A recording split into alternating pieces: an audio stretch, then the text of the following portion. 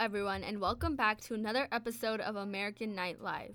Sit back and relax as we introduce our first guest, the famous Charlie Chaplin. Okay, so how are you, Charlie? This isn't another one of your movies. Feel free to talk as much as you would like and be who you are. The audience will eat it all up. So, Charlie, can you tell us a little bit about the movie industry during this time? Right now, silent films are dominating the movie industry, and this phenomenon can be seen by the numerous men or women dressing like me or my co-stars. I mean, no wonder, with my face and skills, silent films are sure to dominate. But jokes aside, the secret behind the domination of silent films generally comes from the storyline. How so? Well, the essence of a silent film is to tell a story that brings out joy and laughter. The directing, script, facial expressions, and makeup all compile together to tell the audience a story without the need for any words. Are all the movies the same? Well, yes and no. All of the same effort is put into each movie, but the story obviously varies. There are various genres such as historical fiction, horror, swashbuckler, melodramas, and etc. I see. What do you think has led to the expansion of the film industry in America?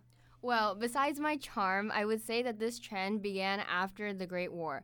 People began to have the time and leisure to look out for these new movies. The rise of picture palaces helped since they were able to seat about 1,000 to 2,000 people for one showing and play famous films from different studios of the Big Five, like the Warner Brothers. Do you think technology has helped as well?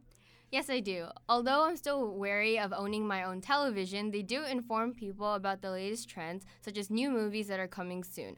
By displaying these advertisements, there is more interest for my movies, and thus more people do end up coming.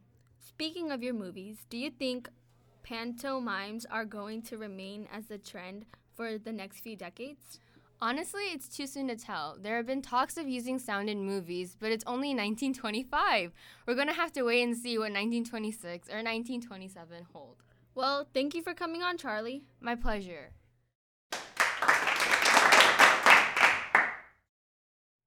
Up next, we have the jazz legend Louis Armstrong. How have you been? I'm doing fine, thank you. So, Mr. Armstrong, I'm sure the audience is dying to learn more about you and your newfound fame. Would you please introduce what it is that you do? Well, I'm a trumpet player, and my specialty is jazz music. The spirit of jazz is freedom. That's why there are no music sheets in front of the jazz players. We flow with the music and improvise on the spot to match the rhythm and the groove. How is it that a number of people can play the same song if there are no parts? Well, that, sir, is the beauty and point of jazz. We all start out with the same few notes and then branch on off from there with a few solos here and there. Jazz is meant to be proactive and to share the culture my people have created. It does often astound our audiences with our non-Western rhythms. Ah, I see. Do you believe jazz relates to the new movement in Harlem? The movement, as you call it, is more than that. It is a cultural revival for my people. In this country, people of color have been told that they are inferior to white people.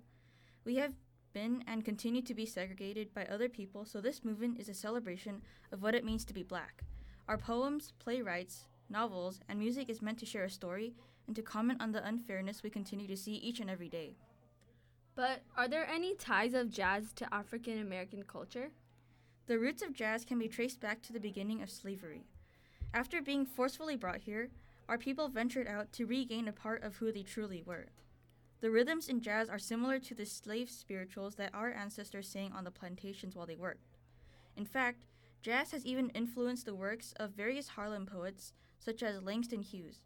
His poems move to the beat of the blues and the jazz. I never noticed that. That's because you don't feel the nature of jazz. You don't understand how or what jazz is trying to portray. I'm sure there are plenty of white people that can feel jazz. It has begun to face national recognition. You bet that's right. There are so many white people willing to make the journey to Harlem just to get a feel for what jazz is. But sadly, the cultural aspect of jazz has been turned into a mainstream culture. If only white people would come to Harlem to appreciate our literature and struggles, instead of coming over to dance the night away and seam in with the groove. Well, that's all we have time for with Louis Armstrong, everyone. We'll be right back with our other guest after this short commercial break.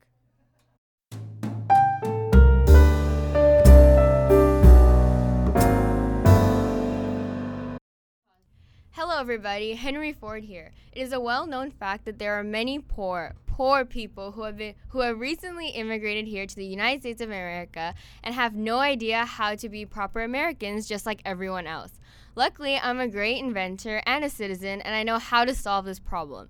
Since I recently had much success in the automobile business, creating the Model T and revolutionizing production through the assembly line, I am in need of many workers for my automobile plants. So for those struggling and poverty-stricken immigrants, there's a job opportunity for you.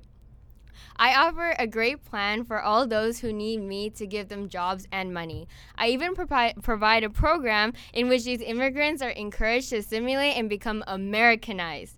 You heard it. You can come work at my factories for decent wages and learn how to become one of us. It's easy to get and keep a job at my factories as long as you promise to conform as a typical middle-class American who does not hold on to any special culture, practices, and traditions from your home country.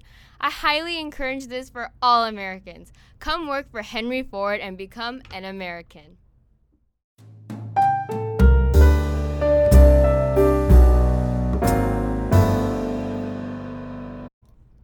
Okay, so folks, we're trying out a new and radical idea today, and we're just going to see how it goes.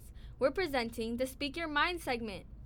If this segment goes well today, we might continue this in the future. We're going to have a woman on the show, and to speak her mind, too. We sure are doing things real different around here. Let's hope you all don't think that this is too outrageous and scandalous. Okay, enough of this introduction. Let's get down right to it. Introducing Margaret Sanger. Please introduce yourself and speak your opinion. Hello, my name is Margaret Sanger. I am an activist for women's rights, and I became a nurse in my early 20s. I believe strongly in women having the right to use birth control, as I believe that my mother's untimely death was caused by many miscarriages and babies that she could not support. Also, I've had much experience with many women performing unsafe abortions or terminating their pregnancies. Birth control, by the way, is how to prevent unplanned pregnancies.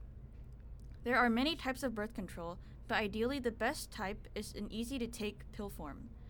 I have had many accomplishments regarding women and previously taboo topics. I started writing a newspaper column teaching young girls about sex and preached to them that every baby that they have should be planned, wanted, and loved, or as I say it, every child should be a wanted child. I also wrote some pamphlets to spread the word.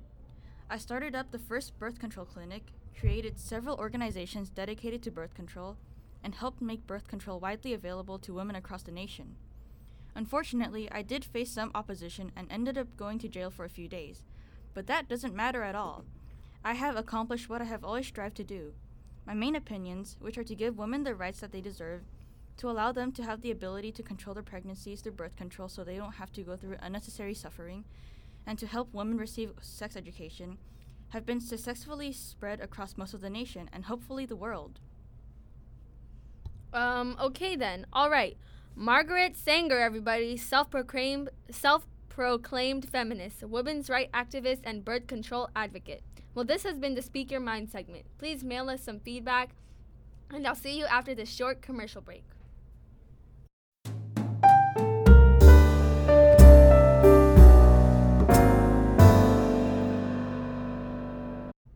This is a message for all Americans, wealthy or middle class. Are you tired of dragging your tired feet around? Do you want to be able to look darb and take your Sheba out on romantic trips?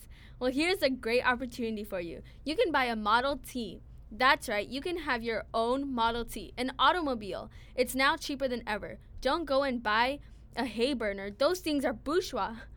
The Model T is cheap now because of my assembly line. The assembly line cuts down production cost and time, making the overall cost of my product lower for you, the wonderful capitalist consumers. Buy one soon and you'll get my personal seal of approval.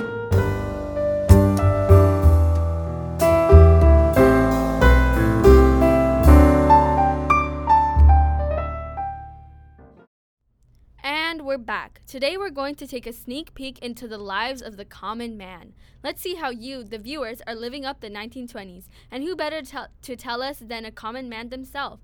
Everybody please welcome Connor Smith.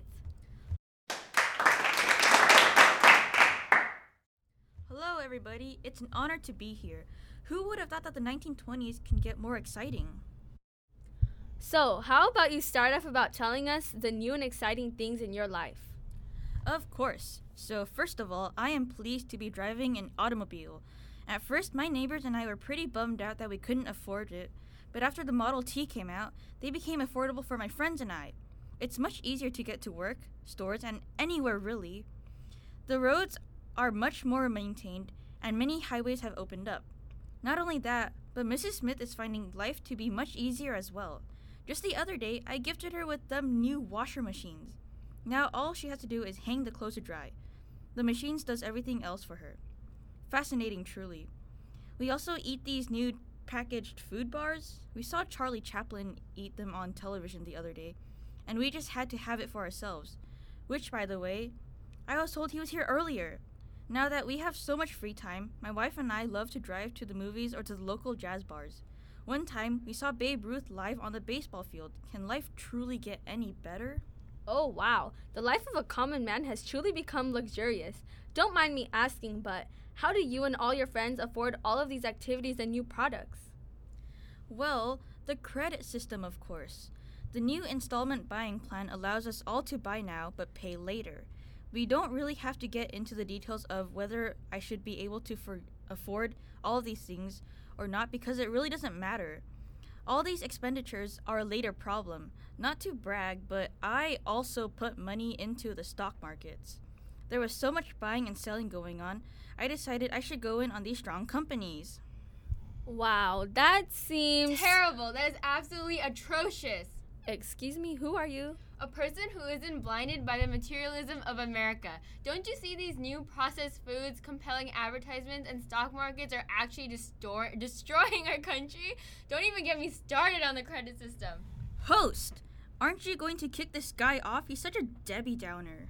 Actually, things just got interesting. I'd like to hear what he has to say. Go ahead. Ugh, I'm out of here.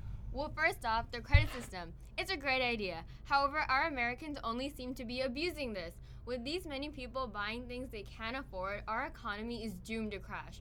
I'll bet Connor over here doesn't even earn $2,000 a year, and at this rate, he's going to be left with massive debt. If everyone is in debt, how will our economy keep circulating money? Also, the new mass production of foods are putting our farmers out of a job. How are they supposed to pay their loans to the banks? Not only that, but the stock market are so obviously inflated, these companies come off as strong, but really they are not. People are investing money they don't have and think they're earning money that companies don't have. I warn y'all, Americans, change now. Well, thank you for that. I cannot say whether I disagree or agree, but I definitely will say that this is something people should keep on their minds. That is all we have for the show today. And a quick shout out to our sponsor, Henry Ford. And see you all next time. Thank you.